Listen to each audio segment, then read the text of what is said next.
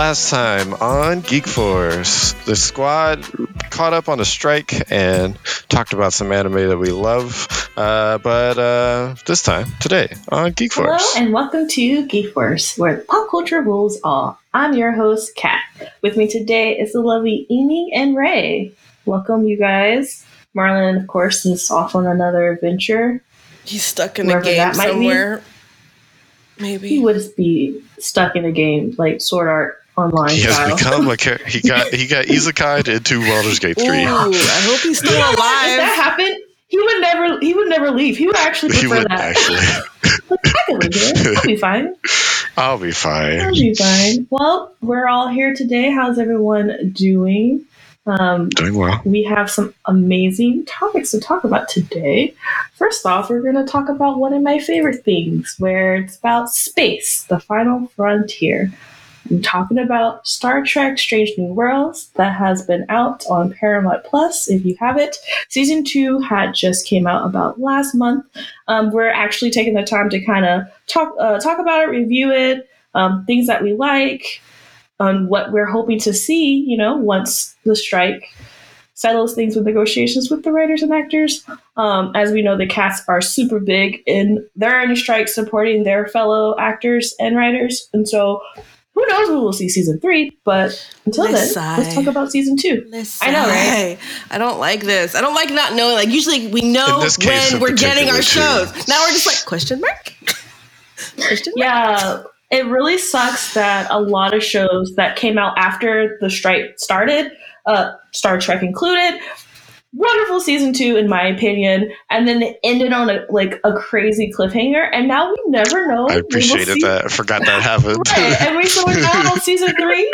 Season 3, that's up in the air. I believe it's been greenlit, but as far as it being in production and coming out, we do not know.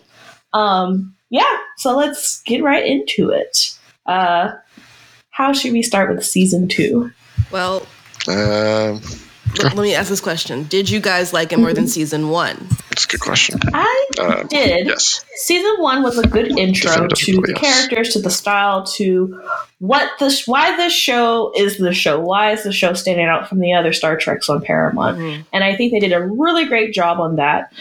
It definitely has the glitter of the original series, which I love. Basically, this is the prequel, it's amazing that even though this is a modern day show, they still capture the essence of the 1960s Star Trek show. I think they do that very well. Mm-hmm. But as far as season 2, I think we're pushing on more of the extended characterization of everyone, adding more characters. I think we are heading towards, eventually the original Kirk crew is going to happen. It's a question of when and how. And so we know how. They've been talking about this since Discovery. Sorry, I know, can't remember the other show. For the people who haven't watched that, if they are watching or they're like, "Hey, this is my first Star Trek." True. You don't know what's in store with that. I mean, hey, that's great. That means you can go back and watch the other Star Trek shows. But as far as the characters that are not part of that, what happens to them? Is it going to be a doomsday event? Are they just going to go work somewhere else? We don't know, but I feel like season 2 did a great job in extending, fluffing out the characters, giving them more stakes and deadlines and stuff. And as we know, as we're going to keep talking about it, working towards that crazy ending. How are we gonna get from there to season 3? I'm curious when they're going to do that, because it does feel like they're moving towards that. Kirk was in a lot this season. Mm-hmm. Yeah, I'm where's your shit, bro? Where's your shit? By the end of the season, we got another person, but there's still, a couple that aren't there yet. Mm-hmm. We don't have the Doctor yet, which is the one that draws in my mind immediately. So I don't know. I don't know if they're dragging this out where that's whatever season's finale is we lose Pike, and then Kirk gets promoted to captain, and it's some crazy mission where they have to go back and they all take some time off and everybody gets promoted, and that's the new crew, and then they go off and they play the little TOS sound and like that's the show. Or it'd be fun if they like remade one episode, like the first episode of TOS. If they like did that exact script almost as like the last episode of the show with that crew. That'd be kind of cool. That would be cool. Don't do it too much because then it's gonna be real lame. But like just once, people would be like, "That was so amazing!" Like, that's a good question. I don't want this crew to go though. Like I need like 5-6 seasons of the show. This, honestly, if they keep up this kind of quality, it definitely hit a stride season 2. Like it kind of came together more, and I was like, okay, I kind of see how this is different, but it still holds like the framework of what you remember of like old Trek, not so much that the newer stuff. I think definitely. So I appreciated that. I think Ray, you said something about it going less light and more dark, and that was kind of seen in the finale, and I'm hoping it was multiple dark episodes. Well, that's true. But I feel like the finale was like, oh, we're going there now, kind of thing. So that's what I appreciated about this too.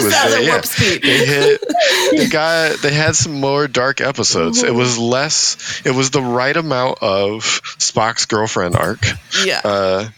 But I was glad the little bit of that they really focused on, I actually really enjoyed, but it wasn't like multiple episodes of that. I actually think I got too much Noonie and Singh romance, to be perfectly honest, but because I just didn't, I was like, where is this going? Like, what are y'all doing with this? So I think actually it was still alive in the musical episode, because yes, there's a musical episode. It was still alive there, and I was just like, come on, I'm already confused on where this is going. Right. Just, can we move past this, please? I like that. I like her character though. Her getting some time like that. Her episode was kind of corny in some moments too, but like. It was. I liked her getting the screen time that she got this season. All the characters got more screen time, which was great. They all needed. Ortega being my favorite, who can definitely get her own episode soon. But yeah, she had some good screen time too. So I don't remember what the name of the pilot on who flew the ship on Kirk's ship. That's right. And Sulu's still missing. Yeah, so what's going to happen with this show? That's what I'm saying. Like, I don't like. Same to you saying like, I love this crew, but it's gonna change, and it's gonna make me sad. Like, are they? It will. Like, I'm not ready. Let's stay like this for a long time. I do appreciate like there were scenes where they would include Spock, Uhuru, and Kirk together. There was that that episode where Kirk was there and they were all in the bar toasting, and I was like, I see what you did, but not yet. Slowly, like not yet. Slowly, getting us to be like, okay, I can see it a little bit. They gotta get along. But what I also want to ask you guys is, how did you feel about the crossover episode? Did you feel like it hit the mark? Do you feel like it was too much? I mean, it was a lot of fan service, which I'm fine with, but I was curious if you guys felt like it towed the line or just a little bit too extra. In general, it was all right. I think this is a consequence of Marvel, and like it is. If we're being real, this is a consequence of theirs. I don't think they did a poor job with this one. I'm going to judge each one of these individually as I have to, but like I don't know if I don't need more of it if that's how they're going to address it. If they had used what would have been more fun is if they had used that as like some mirror universe nonsense and like make that more of the mirror universe thing of the show, is like they just keep interacting with this crew for some goddamn reason. Like how did I get it accidentally put into the mirror universe again, the episode basically. Like if they had used it in that sort of sense, I'm time traveling again, god damn it. Like hopefully they do. Next season we get one where a part of the crew ends up in the future and they're like getting scolded by by Section 31 or something. Yeah, so we'll see how that ends up. But this episode was fine. It was okay. I appreciated them using the characters that are using the voice actors and the characters' roles. Even though it looked a little funky, I think I still preferred that, honestly, because they at least sounded the same, and that's really all that mattered. And great. If you're going to do more of this, actually take it seriously next time, please, because that was more of a joke episode. So we'll see. Yeah, it kind of seemed like they kept going back and forth, and I was wondering if there was a reason for that. Because the tone was shift so drastically throughout the season. That's really a bad thing, but it definitely it did go back and forth a lot. It kind of rubber bands on energy. Yeah. So I did enjoy the season. I thought it was very well done, but there was such a drastic tone shift so often that it made you kind of question, where is this going? Which I mean, isn't necessarily a bad thing. Kind of old Trek also. True. Yeah, episodic, but then there's a background storyline happening. I think for the most part, what's the name? Deep Space Nine. I don't know why I can't think of the words right now, but Deep Space Nine does it the least, because Deep Space Nine is pretty dark most of it. They were in a war for 4 seasons. Yeah. So Maybe 5. So it ends up with a lot of darkness, which is funny that's some people's favorite treks, but it's trying to be TOS, which did rubber band Next Generation, Voyager, sometimes. So it's fine. It's the works. It definitely rubber bands. What was y'all's favorite episode this season, or what episode did you enjoy the most? Good question. I know there's 2 for me, but I don't know there's just one, because there was a lot of strong performances of not main characters. They were just characters that were for the show, for that episode. They were really strong performances, and I was just because these stories tend to be more of my favorites, because I just like this kind of sci-fi. I think the one where they get stuck on the planet. The snowy my favorite planet, one. and they forget themselves. That was a good episode. It's also really weird. It was good, but it was definitely weird. I was like, wait, what is going on? It's that's why I say it. That's why I gave that preface, because I'm just it wasn't the best episode of this season, but I think it's my favorite because I just really like that. I like that sci-fi storytelling. Or just we got stuck in this crazy, weird sci-fi scenario. How the fuck do we get out of this? I like those stories. So, especially in Star Trek, because they're very Star Trek. They're just very Star Trek. Yeah. The one with what's her face? The doctor. That was an interesting one. Because the dark story, that was the darkest episode. That was really interesting to me. What's her name? I don't know if it's my favorite, but it was so. I was trying to figure out what is going on. It left a big impact on you. Yeah, You're just I was shit! He took them all out by himself. I was like, ooh, and that guy lied, and it was all one big lie. I was like, oh, my brain hurts trying to make this make sense. But I'm like, okay, all right. I don't know. That was the most impactful, I think, out of all of them. I mean, I kind of wanted more, though. I wanted more explanation, and I wanted more story. I wanted more flashback to what actually happened. A part 1 and a part 2. I feel like they edited so much out of it that I was I need more visual. I want to see more. I'm stuck. So I think that was episode 1 or episode 2 when Una is on trial to basically try to get back to her job. I really love the dialogue in that, because to me that felt we're talking about reality for a second, about how people are different and stuff. But I liked how basically the lawyer, they're of the same kind, and they were just had different viewpoints. But then she went to work. She went all Olivia Pope in space. That's what I kept calling her. And saying hey, so would you say, so you say this, right? So then what if I say this? How would you handle that? And they're I was oh shit, she got them. I really like that. And it made me happy that, Una got to join the group, because that was like my first concern when the season started. Was like, okay, everyone's back together but Una, and she's like the best number one. So how is she coming back? And so that episode was a really great. I like political space drama. I like that as my favorite. And then that one was good. And then like the other episode to me that like I think is my favorite is basically Uhura's episode when those voices like was affecting really everyone. So like I was like, what is going on? Because everyone's getting knocked out. That was good. And then she started having these like, I'm gonna kill everyone, and I was like, wait, no, she's the cinnamon bun. What's happening? I really like that because I think I like that kind of slight horror thriller space, and so she didn't know what to do. Kirk was there to help her, which to me also kind of brought them together.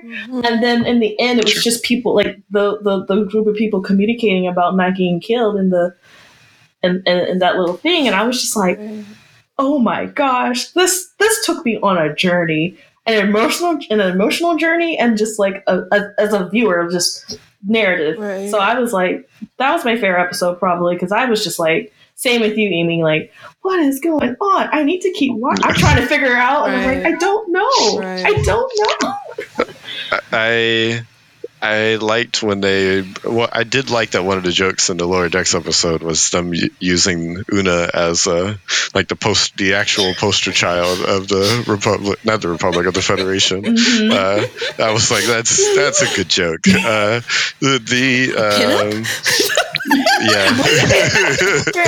that was a good joke. So just using that episode, that was a good episode.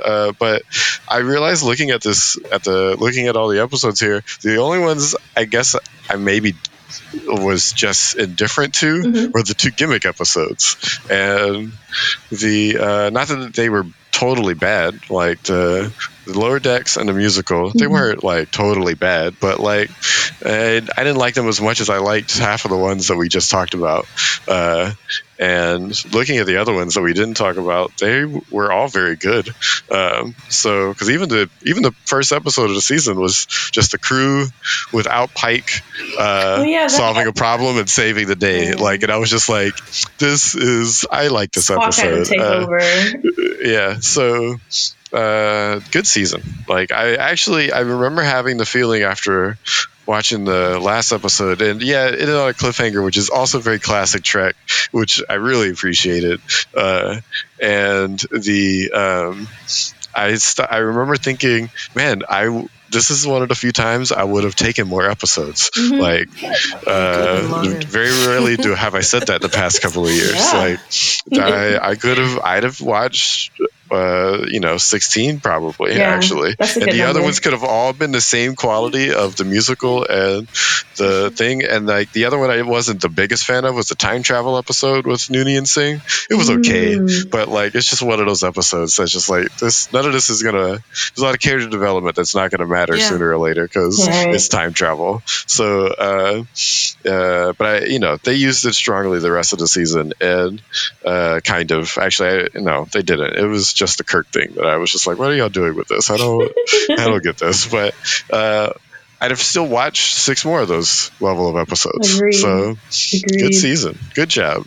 That one, I am also like, man, I really Discovery was the season 1 of Discovery started in a different time, right? They used Discovery to learn what not to do at the end of the day.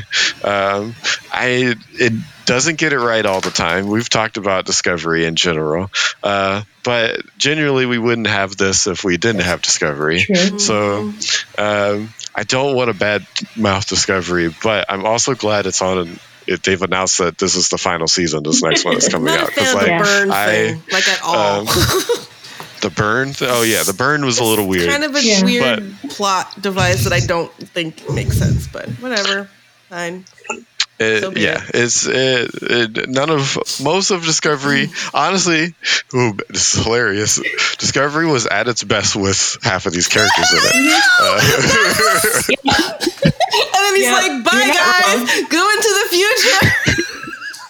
We're not gonna remember. Well, we won't talk about you, so it's like you don't exist."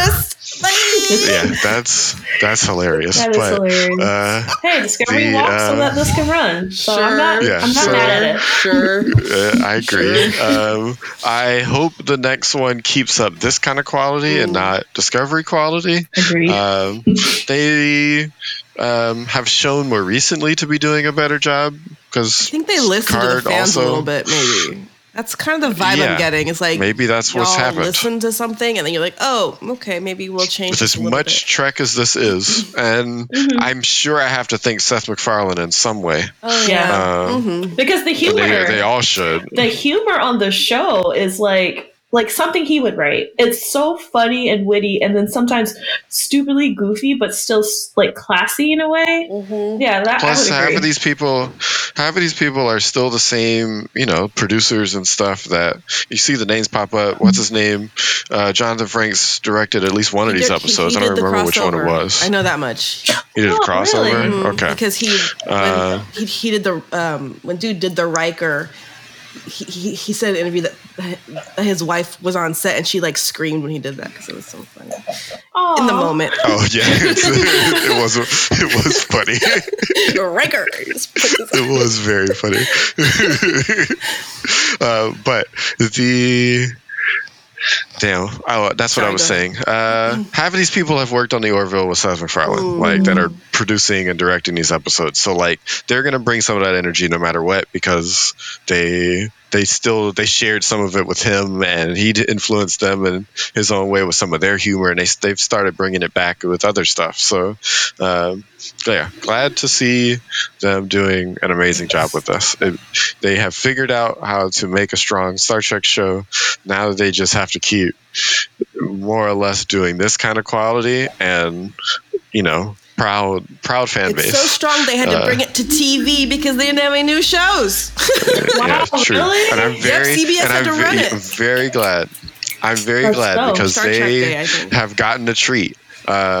And they don't need to know that Discovery existed. What? I don't know. I'm making a bad joke. I'm making a bad joke. It's a bad joke. Discovery has its issues. I don't actually mean it. I don't actually mean it. No hate. No, I mean, not that much hate, but maybe a little bit of hate. No, I appreciate it. I love all those actors in that show. Yeah, I like the actors. My favorite part about Discovery is the characters. Yeah, yes. The rest of it is kind of nonsensical. So, how do you guys feel about the Michelle Yeoh spinoff movie that's going to come out?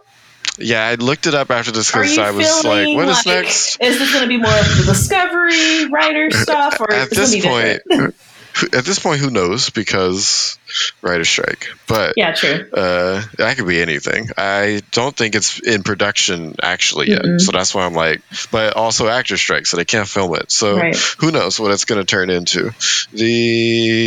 I hope it uses this quality, but we've seen it with Disney Plus. We're like, because they're running so many things at different times, like one thing doesn't get the same information that another thing does. So hopefully the strike actually delays it enough where they can take the feedback from Strange New World and put it into this.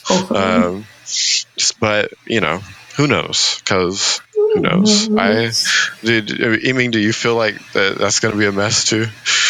Which one? The Michelle Yeoh, Section 31. I think Section 31 has a lot of material to work with, just because there's so little we know about how they operate. I thought Sloane was Section 31 for the longest time. I'm like, it's only in your head. I don't understand. How does this work? So I don't know. I mean, it's Michelle. She'll kill it clearly, and they have to give her a good script. They cannot not give her they cannot give her a shit script to work with. Because that'd just be insulting to her. Well, I mean, they gave her Discovery, so I don't know. The Witcher Origins, and that was bad. Okay, never mind. I totally forgot that existed. Never mind. No, I'm just saying. You're right. She doesn't have to say yes if she wants to. That's true. But no, I agree. They should at least honor her presence by making sure she has a good script to work with. Knowing that she's the main character of this, they better. You're not going to Have occur with we that. seen a Section 31 agent in Strange New World yet? Not that we're aware of. No. Okay. Just curious when that crossover is happening. Who's that lady that had to Michelle talk Yeoh, to that means Newman? because Michelle Yeoh went back to this timeline in Discovery. She went right? back to it. That was the whole point of that. Well, I mean, based on what that dude said, she went back to a time where they were closer. I don't know what that means, like how close. Yeah, so it's gonna end up being there, and they're gonna use her in an episode. She'll be a crossover episode at some point too. She'll pop up she'll be on. Yeah. No. I mean, here with Strange New World with Pike and them. She'll pop in for a second. That would actually be fun, though. I would look forward to that. It would be fun because Michelle Yeoh's what happens. I'd be like, great. oh, Yeah. I like that idea. It's possible. I guess we'll see. Well, now that we're still in space, talking about space things, we're gonna kind of change it up a bit and go to the other franchise, which I'm talking about Star Wars. Star Wars actually has a show coming out called Ahsoka. It's been out for about 3 weeks or so. Something like that. I'm gonna get it off today because I have not watched any episodes. Same. So it's Ray's corner but now. I'm curious about your thoughts because, again, this is another Star Wars spinoff, and yes, and it's a Disney Plus show. It's a Disney Plus show. Love them right so now. So that's my summary. It is a Star Wars. Oh, no. It is a Star Wars. I think. It was a good Star Wars product, but it's also a Disney Plus show. So the good and the bad. The good, the portrayingness of the act, like the actors are great at these characters. Mm-hmm. I'm so happy they're using these characters. My partner I was watching it with, she said at some point in the first episode, I didn't realize there were going to be so many female characters in this, and I was like, yes, it's just all women right now for the most part, and the bad guys, because and the bad guy for the most part, because they it's Ahsoka and Sabine and the Rebels cast with all the villains right now currently. Not all the villains, but majority of the villains are women right now, so that's great. They're all doing a great job. Cool lightsaber fights. Lovely to see the Rebels people. They're doing a fine job and respecting those characters fine. I was worried about taking an animated character, but they've already done it with Bo-Katan, and they did fine with Bo-Katan. But still, here's some other animated. Bo-Katan wasn't a main character of a show, but they had a chance to practice with a side character, and they're doing a great job with main characters. I think I like Sabine's what they're doing right now and how they're using Ahsoka, and it's going great. I think it's slower than what people want out of this product, but also that's kind of Star Wars. It's always been kind of slow in parts. Yeah. But there's, if I describe an opening scene so that you can laugh through it a little bit too, but she's looking for something. She's in an old temple of a people, Ahsoka, in one of the opening scenes of the show, and she's like solving the puzzle of the crypt almost, and kind of because it's Star Wars and they do that sometimes, and it's very slow. Her taking time to turn the dials very quietly, and then she goes over to the next dial and she turns that one kind of slowly, and like it's kind of funny how it's paced a little bit, but it's a 50-minute episode, so like it isn't crazy, but there's other scenes with this kind of pacing, and so it's kind of interesting. I think it doesn't help with the Disney Plus format of we're not gonna really tell a whole story until the season's completely done. Like we're telling you parts of a story, which is why Secret Invasion was kind of weird. And it's still a Disney Plus show. That's why I threw that in there at the beginning. That part I think I'm gonna wait till it's all done at this point. So like, and I'm gonna watch it. I watched it in a 3-episode chunk. Maybe I'll watch it in another 3-episode chunk and then watch the last 2 or something.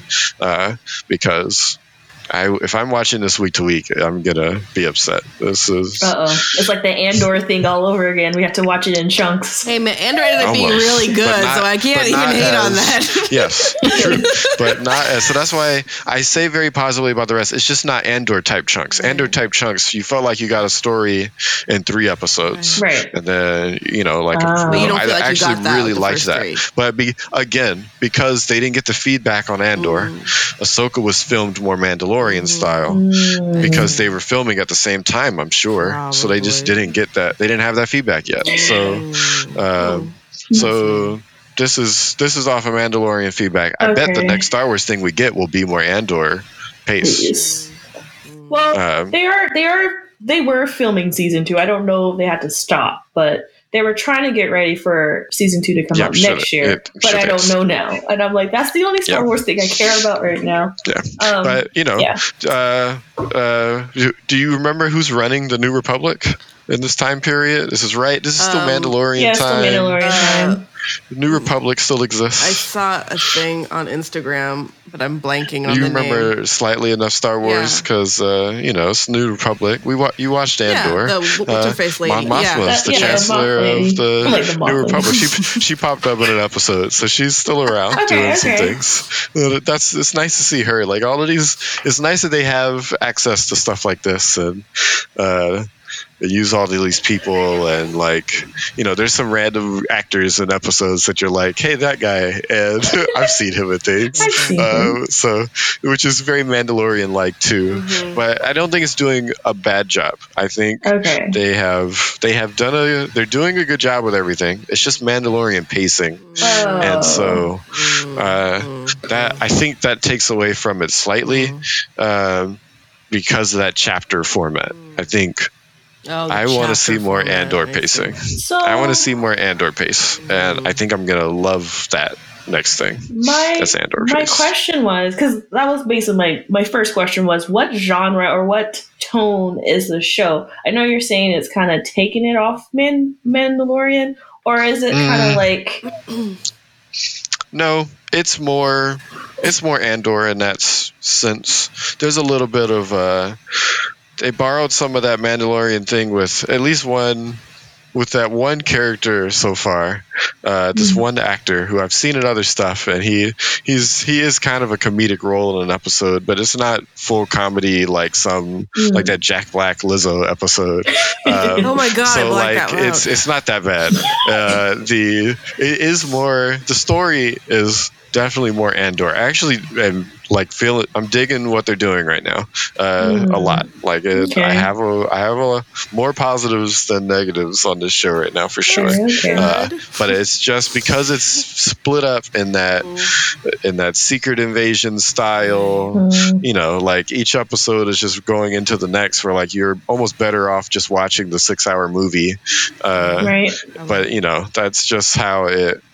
That's just how it's paced. I'm tired of that, but it's fine. Is each episode like an hour long? They have progressively gotten shorter, but I'm sure it's going to get longer closer to the end. Okay, so it's 50 minutes at least more than 25 minutes. It was like 50, 40, 35 or something. So yeah, I can see you watching that in chunks. I was like, I don't know how long the show is. I didn't know what kind of tone it was taking. Was it going to be action comedy or drama with some action? I didn't know. There's been a decent amount of fight scenes. You said there's good lightsaber fights, which I was like, what? Yeah. Really? Yeah, there's good lightsaber fights. That's crazy. With the word plural in 3 episodes too. You said sabers, and I was like, what? There will definitely be more because the way they have set it up. So I'm looking forward to those. I got my boy Chopper.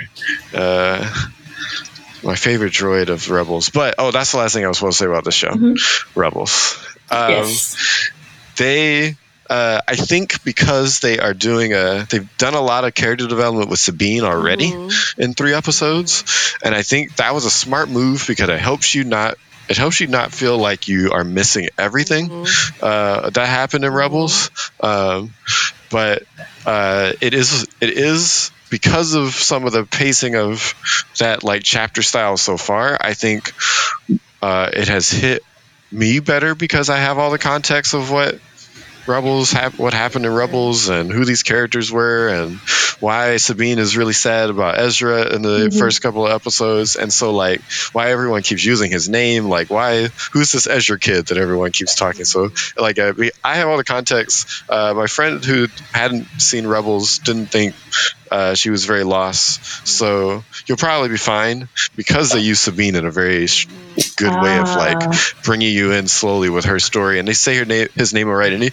even though you don't know who he is, you understand very quickly he was a Jedi that a lot of people respected, like, and that they do a good job of hitting you with that strong enough for like, okay, respect Ezra Bridger. You don't know who he is or why, but he was cool.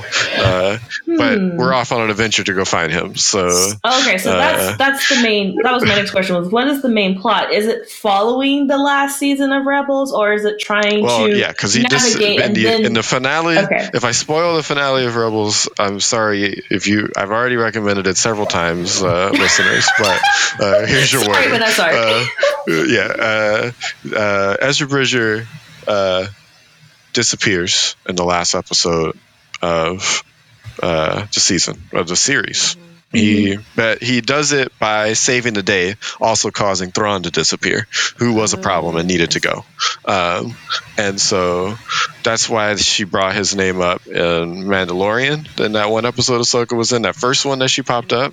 The character that she was fighting in that episode, I don't know if you remember her. She's one of the main villains in this show so far.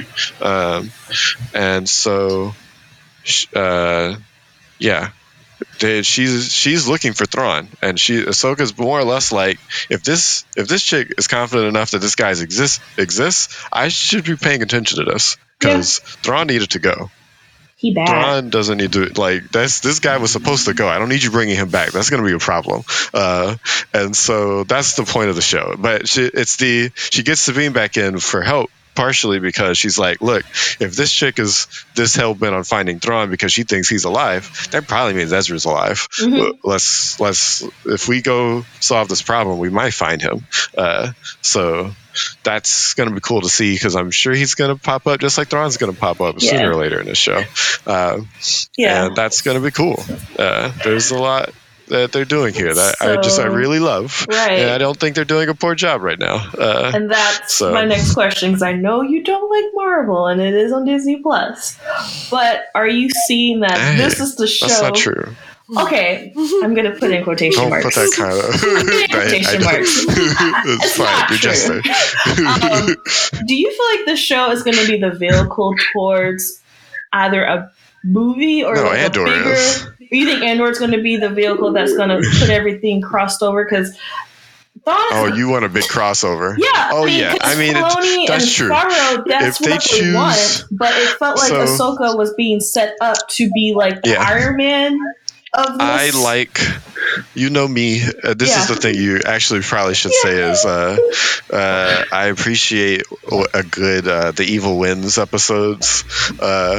And so just when you do evil well, it draws a lot of emotion and out of the viewer, and you're just like, oh, fuck, this guy actually won. So, if Thrawn wins the show, that's definitely what's coming next. Oh, okay. I'm excited now. You got to solve this guy. He can't, like, there's a thing that comes after that to beat him. The good guys have to win because Thrawn's a problem.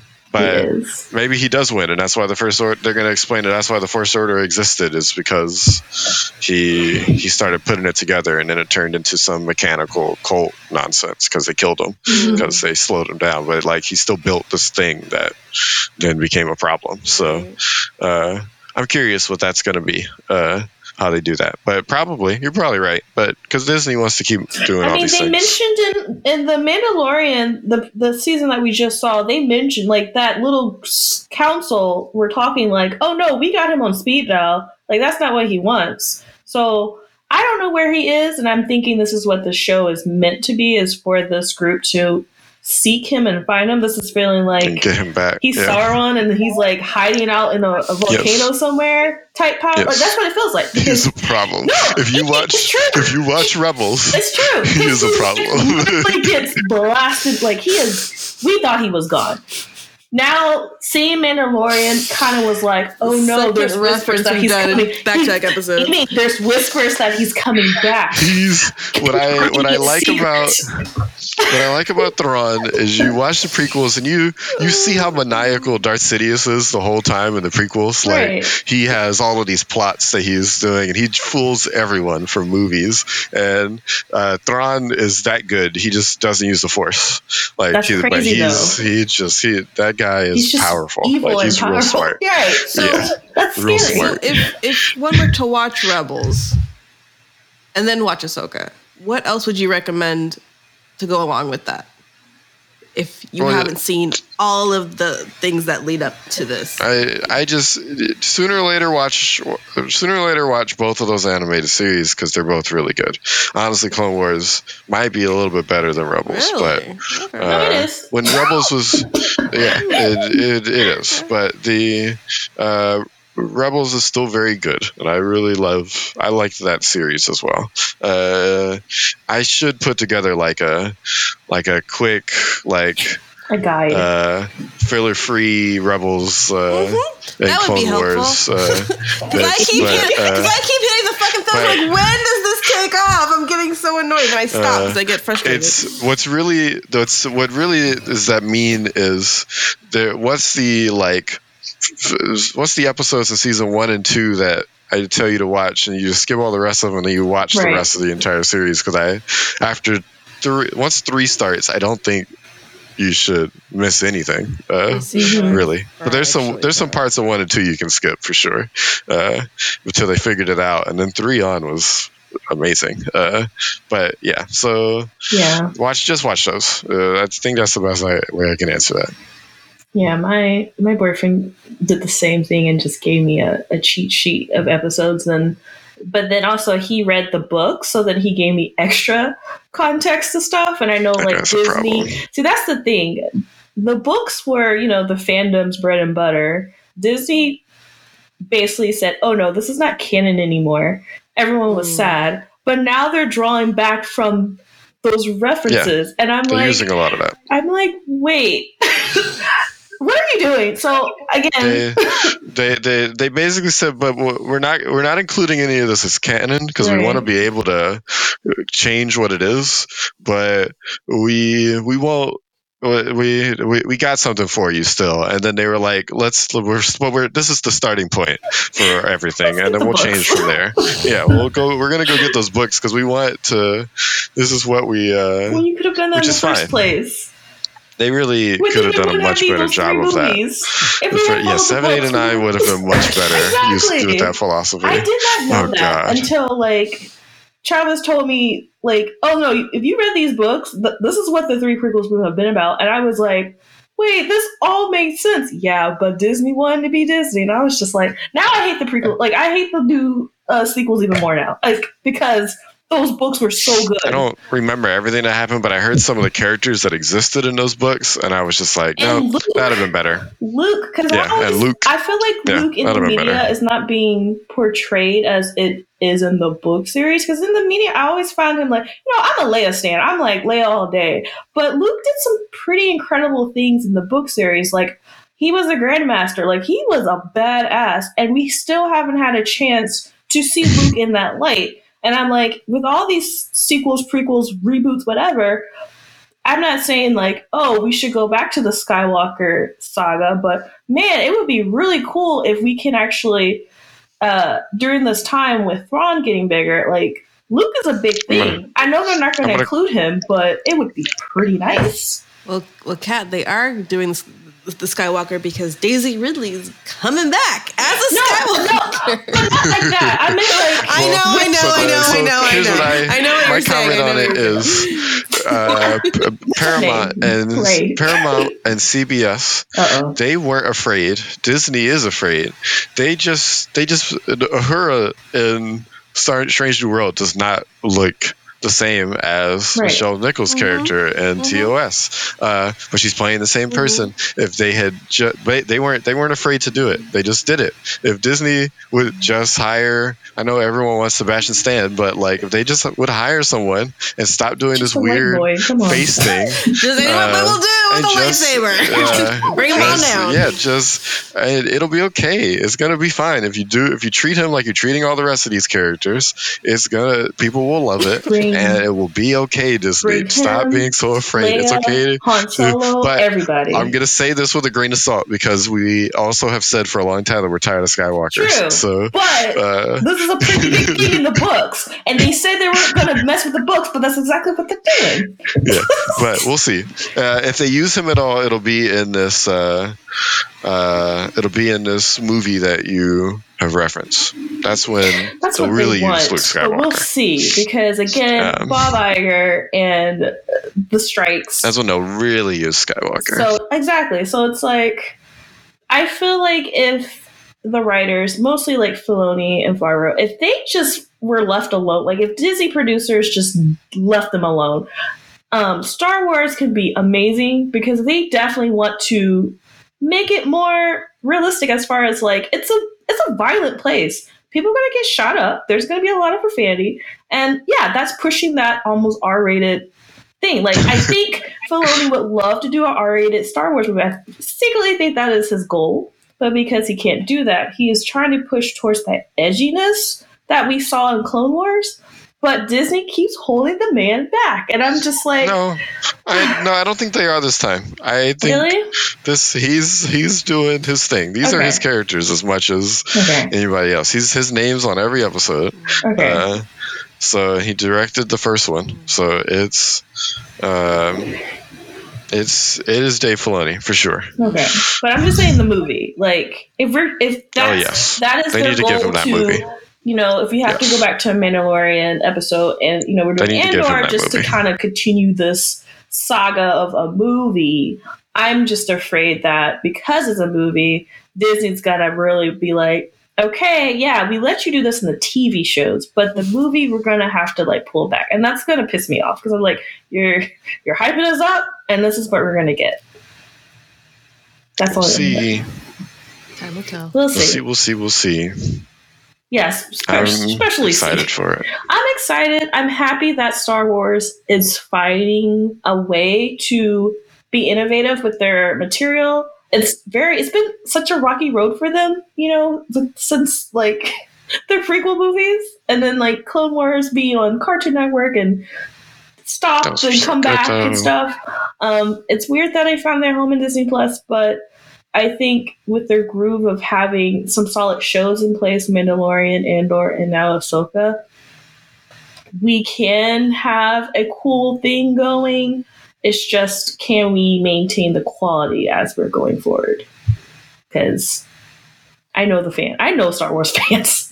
Toxic. I live in one, so I'm just like, toxic. I mean, there's a thin line of like, we don't like it because whatever, and then we don't like it because it's actually bad. I want that line of, this is great and entertaining, and it makes sense, but I think that's just hard to just do when there's so many hands when it comes to like the writing room and the producing. It kind of gets mixed up because, you know, them not touching Luke and then taking from references that they want to have control over. I'm just nervous that it's going to be like a Disney story more than like a true Star Wars story. And that's why I'm like, we'll see. Yeah. It's hard. We'll see. Cool. So now we're getting out of sci-fi into fantasy. Final Fantasy. As you know, we were already in fantasy. This girl here is the biggest Final Fantasy fan that you can ever know. If you didn't know already, I am a spokesperson of Square Enix. I live that life. I will play every RPG really? and I have played most of every RPG that they created. I don't know if that's true. No, it's true. I am one of those people that can sit down and tell you what Kingdom Hearts is about. I am one of the very few in this world that will stand by Kingdom Hearts and be like, you're confused? Here, sit down, have a snack. Let me take you on a journey type thing. So this year we had a big Final Fantasy 16 that came out. If you are familiar with the MMO Final Fantasy 14, the big producers and writers of CB3 basically directed and created this game for us. This was going to be a game that was going to stand out because not only was it going to be rated M, it was going to be outside the normal RPG element. So if you're familiar with Final Fantasy, you usually have a party that you can control and do their little power things and stuff.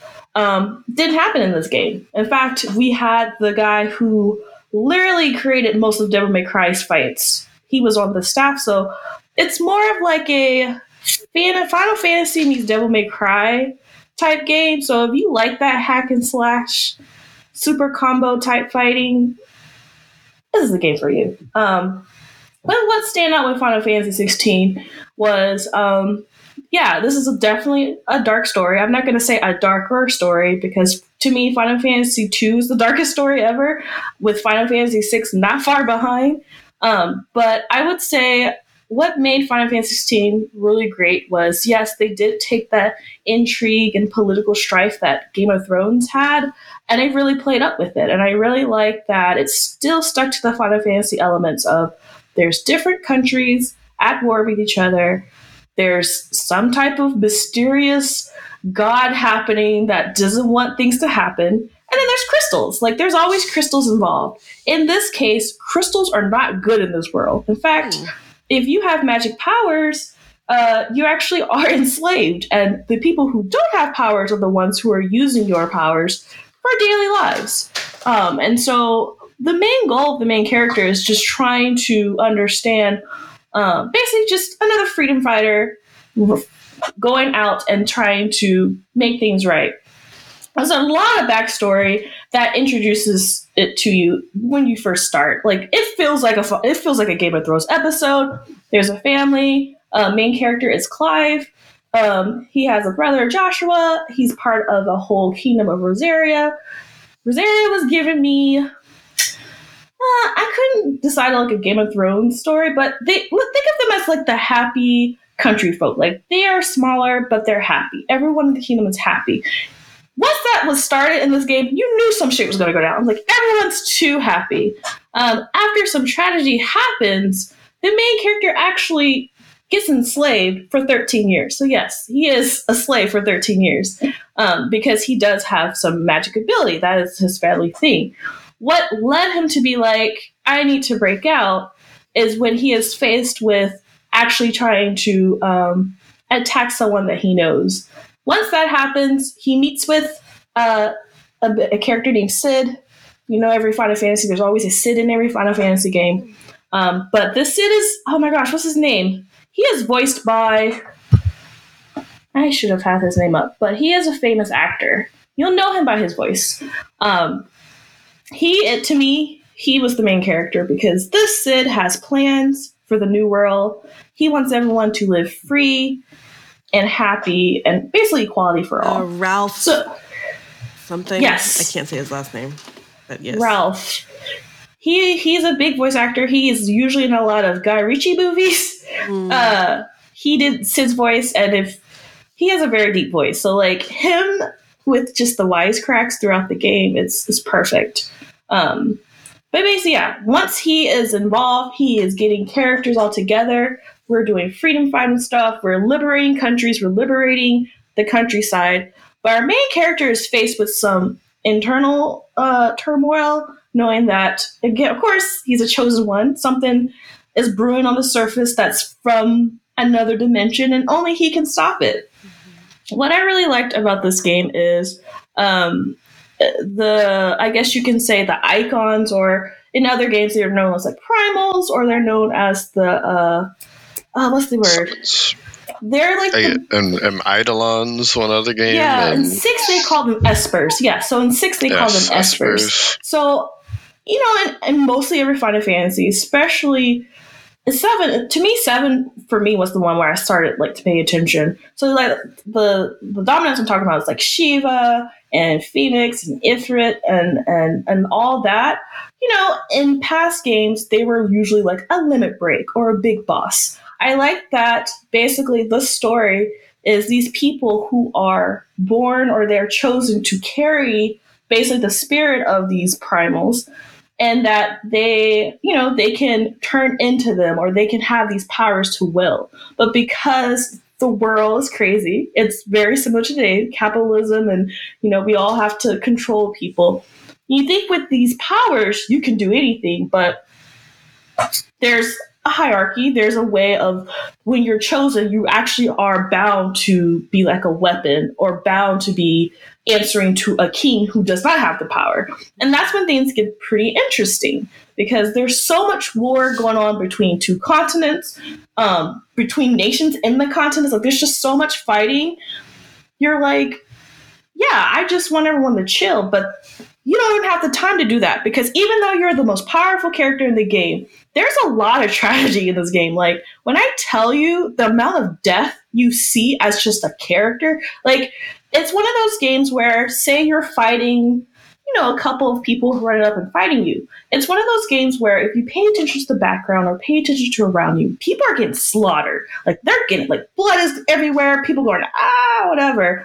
And then it will put you in a cutscene and there's more crazy death. And then you're like, oh my gosh, I have to do something. And someone will literally die in your hands. It's just crazy. And like, I wasn't expecting it because I forgot I was in a Final Fantasy game. I thought I was in one of those regular RPG games, but no.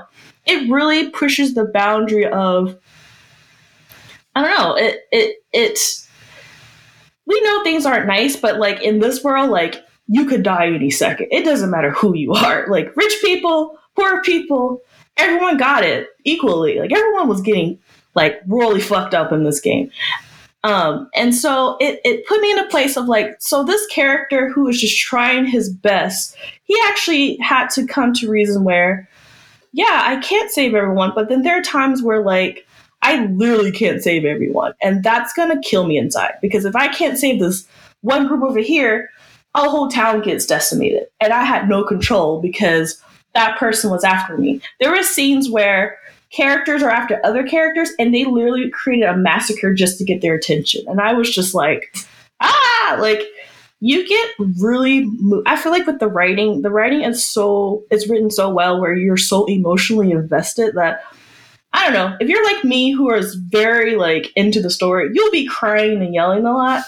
But even if you're not crying and yelling a lot, you're like, oh, whoa, that's messed up. What's going to happen next? I do appreciate that type of writing because that's what kept me like playing. Like I played every day for like 2 weeks until I finished.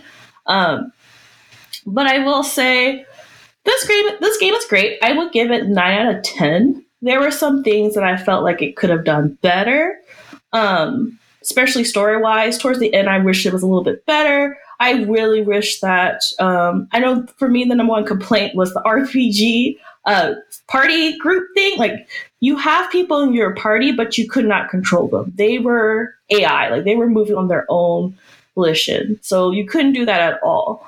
But you had your dog, and you could control Torgal for he could heal you. He can do attacks and stuff, which was great. But just this recently, this weekend, it's PAX West in Seattle. They had a Final Fantasy XVI panel yesterday, and it was announced that that they were going to have some more things. Like they had an update for some more items and costume and glam for your characters. Since this game only came out on PlayStation 5, which was a big upset for a lot of people. The biggest announcement is now they're going to finally create one for PC players within, I believe, in 2024. So all the PC fans out there, you can finally play this game because that was the number one complaint. People didn't want to buy a PS5 for this, so now it'll be PC. So now you can join. The last thing is they're going to have 2 new DLCs. Now, the way this game ends, it ends in an ambiguous way where I have spent so many hours on Twitter with other fans guessing, what does this mean? What do you think? It literally is whatever it is. But the fact that there's now 2 DLCs, we are curious of, what it's about, because I love how this world has so much rich lore, like everywhere, the geography, the history of things. This world is the type of world where not everyone reads. And so a cool thing is once the main character Clive starts liberating people and saving people from like using magic so much, like you don't have to do it no more. You're free. But this is what you're going to have to do now. Like you're going to have to do these by hand. The number one thing that was promoted within all the lower ranks was reading and literacy and stuff. So, and you see the change with NPCs of like, oh, I really, this girl, she, in the beginning, she was saved. She didn't know anything. As you go up throughout the story and you're talking to her, she's learning how to read and write. Then she's learning how to teach the kids. Soon she's writing a whole novel for herself. She only has one copy because, they don't have the technology, but the writing has made her a book where other kids are getting inspired. Like, I should write my own book. To me, as a former teacher, I was like, yes, I love that people are reading in the game. So we're hoping that the DLC will cover more of just either the people after the events or before the events, certain geography locations, since this is an island nation and there's so much to explore around the world, or whatever. Like, we're excited that there's more to be added to the story. I will definitely say this game has actually got to my top 3 of Final Fantasy, which is really crazy. I've been playing Final Fantasy since I was a child. So I think what made it really special is in this game, you're with the main character. Like, this is Clive's story. This is whatever happens from his point of view. And since you're with him and he is talking to you like you're in his mind, I felt really close to him. So when things happen and like when he was upset, I felt that. I was like, yo, why is he doing that? I'm upset for you. The voice acting is like top notch. Like the performance is really, really good. The voice actors who are in this game, they are gamers themselves, so they really love interacting with fans on Twitter, and they are having, like, you could tell this was a great game to be a part of. But yeah, I would definitely recommend it. Even if you've never played a Final Fantasy game before, a lot of people haven't. They really liked how the world, the people, the characters were really great. The fighting is pretty easy to do because either you could have it where I don't fight a lot. They have it set up for that, where you can do cool combos but enjoy the story, or if you're really a hardcore gamer, they even have that level for you too as well. They have a little bit of something for everyone because you still can craft things if you want. You still do hunts. One feature I wish they had was more, I guess, gimmick gaming, kind of like Final Fantasy VIII had Triple Triad. I really wish they would add that into the game, some type of game or side content just for funds, but we'll see in the future. But other than that, no, I had a blast with this game. This to me my personal game of the year, but that's just me because I'm a Final Fantasy head. I really want to play it again, but I can't because I have other games to play. But I really enjoyed it, and I would highly recommend it to everyone. Everywhere. Out of curiosity, how long does it take you to finish? Well, or this one particular? I am a completionist, so I did extra shit. I hunted everything down and stuff. So that was going to take me a little bit longer. I think I played it for like a week and a half straight every day. That's me just playing it for like 8 to 10 hours a day every day. So yeah, I have sunk like over 100 hours in that game alone. But I would say if you're not doing side stories, which I highly recommend doing side stories because that actually is fleshing out the whole story of the game. Like if you want side stories and lore, do side stories, the side quests. But if you're just sticking to the main story, you're not doing anything else, you can finish this game within 30 to 40 hours, which is pretty short. But I wouldn't recommend that the way to go. I would say, yeah, it depends on your gaming style. But I would say overall, this game's probably like a 60 to 80 hour game on average.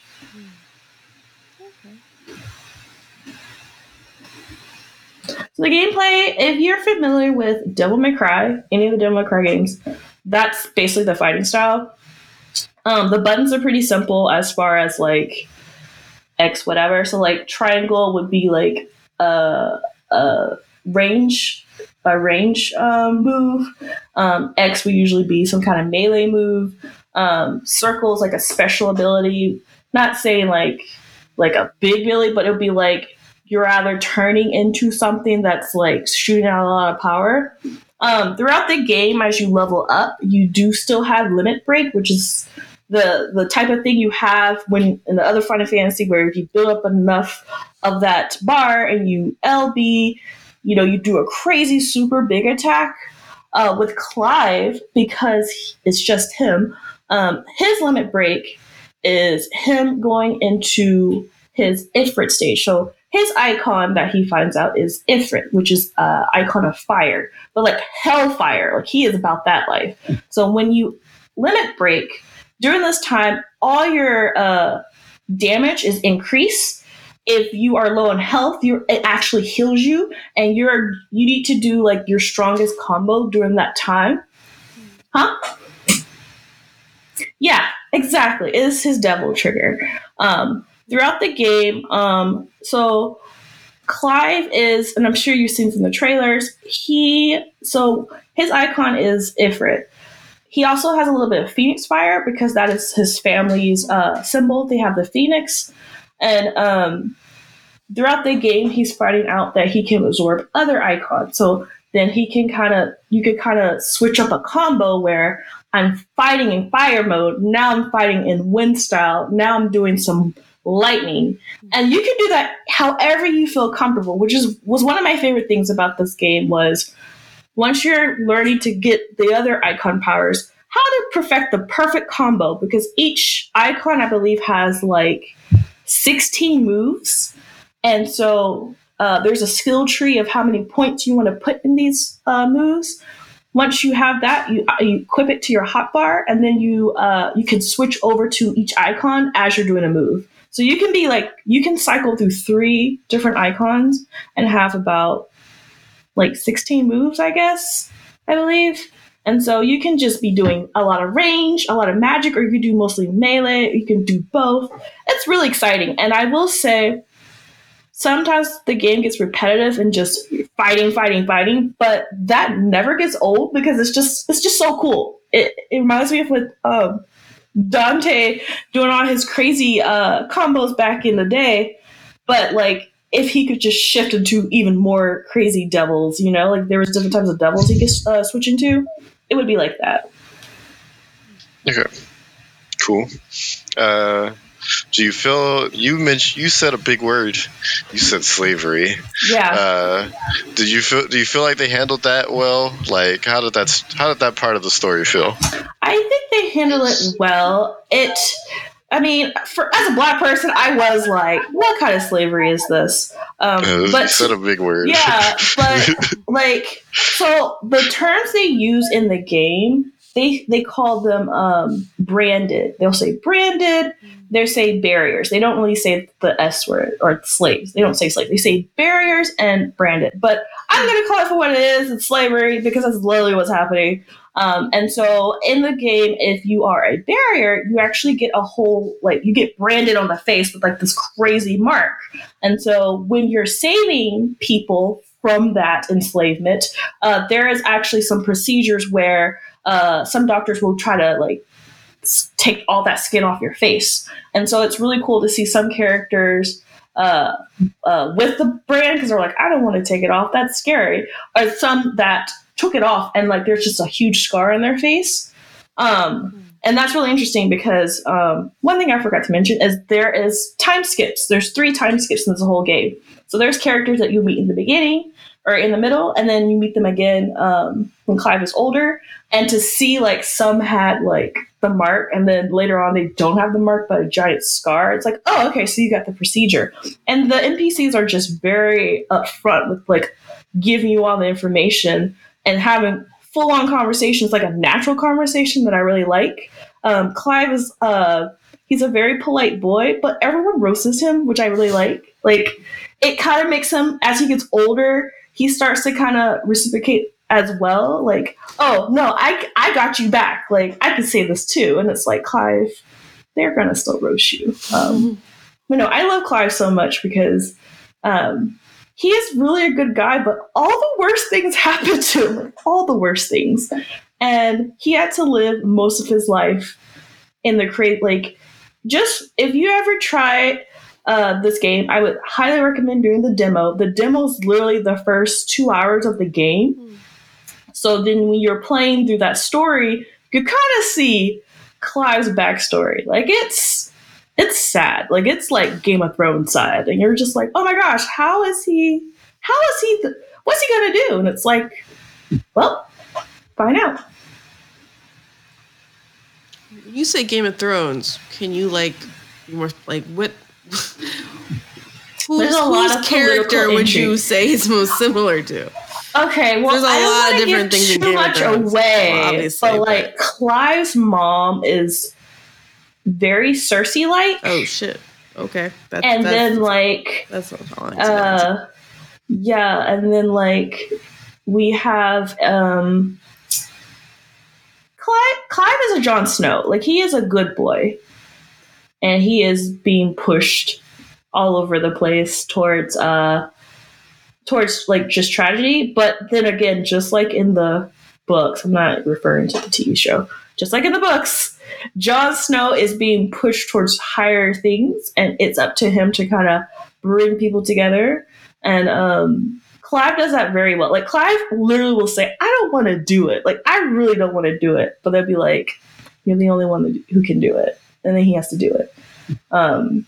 He's not if you play Final Fantasy VIII, I would say Squall is like very edgy, angsty boy. And then Cloud is a very he's like just always disassociation. Like he's just like a loner. I would say Clive, yeah, he gets sad boy sometimes, but then he has a duty that kind of I think because he had a good family home, he had a good childhood, that inspires him to do things, great things. Cloud went through horrible stuff, so he wouldn't know. But Squall, he could have done better. I know he was a teenager, but he could have done better. But I would say overall, this game, if I had to say from the other Final Fantasy games, I would say Final Fantasy XVI is a mixture of 6 with a little bit of 8. And then a little bit of I'm trying to think 12 or 13. A little bit of 12, because 12 does have that world building thing that I like. But it gets as dark as it gets really dark. I think 6 is one of the darkest stories, because that was the first game where I was just oh, they don't care about main characters in 6. And these were pixel characters, so I was just well, damn. And then with 8, there was that whole it's up to us little people that could save the world, even though it's just 3 of it had that same feeling in this game. I see. Okay. I recommend is what I heard. So that's fantastic. I definitely should play it. There are a lot of games to play. That's what I was saying. There's too many. When this game came out, I know Tears of the Kingdom had came out. Diablo had came out almost around the same time, and some other game. And then 16. I was just well, I'm playing 16. Everyone else is playing something else. So I know there's people who are still catching up to it. It's hard to avoid spoilers, because now Square Enix is selling merchandise which are spoilery. So I would try to close your eyes to that, because it's when there's a little twist, there's a nice little twist. But I highly recommend, if you have a PlayStation 5, check out the demo at least. It gives you 2 sides of the story, where it gives you the first 2 hours of the game, and then it also is a second an icon mode where it shows when Clive is older, and you have about 3 icons you can cycle through, so you can practice what it feels like to do all the moves you can in any way you want. Or just like today, we found out it's coming to PC. If you are patient and you don't have enough time to play that game, just wait for it to hit PC. And I'm hoping there will be a demo for y'all to play, and then play it from there, so everyone wins. But yeah, that is my game for now. I know I like Baldur's Gate, but I was just but there's no, like, I love Clive. Like Clive is like, he's my best friend. Like, out of all the Final Fantasy characters and all that, I'm like, no, that's my best friend. Clive is just really fun to play as him because he's so cool. That's it for me. Until next time, because I forgot one more other game, Ray, when we were talking about video games. Final Fantasy. So this is a mobile game, but Final Fantasy VII. After Crisis, Ever Crisis, whatever it's called, comes out next week. And I was just like, you guys, there's been a game coming out every 2 weeks. I can't take it no more. I can't take it no more. Like, I just got Baldur's Gate. Choose, unfortunately. Yeah. I just got Baldur's Gate. That Final Fantasy in that Final Fantasy VII game is basically a prequel of Sephiroth. We get to see Sephiroth as a young person. And the quality of this mobile game looks incredible. We get our main characters wearing different outfits, doing different things. I feel like it's tied to the 7th Rebirth universe, so that some things might be different. Some things again might be different. So I would highly recommend that if you're a Final Fantasy fan too and you didn't know. It's out next week, which is probably now by the time you're listening to the show. It's either going to be, my guess is it's the story of a certain Sephiroth is what it might end up being since he's young. I think so too. But I'm like, yes. If you're going to capitalize on your biggest, that's their money making game is Final Fantasy VII. If you're going to capitalize on it, yes, we need a prequel with that guy because he has done so much stuff since I was 11? I was like 10 or 11 when I played that game, and he is still wrecking the internet. Him and Cloud. You know he came to Smash Brothers because of Cloud, right? Cloud was there first. That's true. And then Sephiroth was like, oh, that's true. I'm here too. I was like, this is a good year for Square Enix, and then next year's also another great year for Square Enix because Final Fantasy VII Rebirth comes out, which is part 2 of the remake.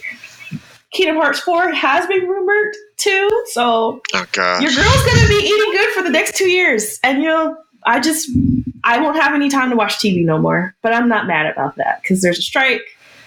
I'll just be playing video games forever. I'm not like, look, let the strike go on for 2 years. I'm good.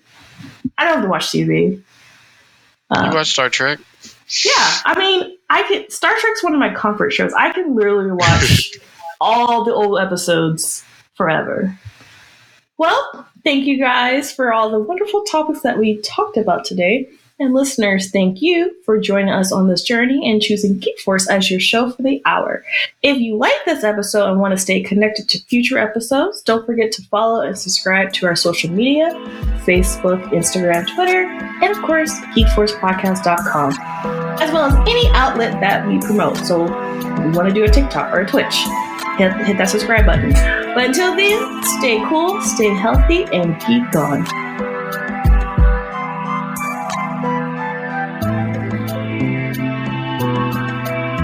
This episode of Queston Media's Geek Force was produced in Richmond, California.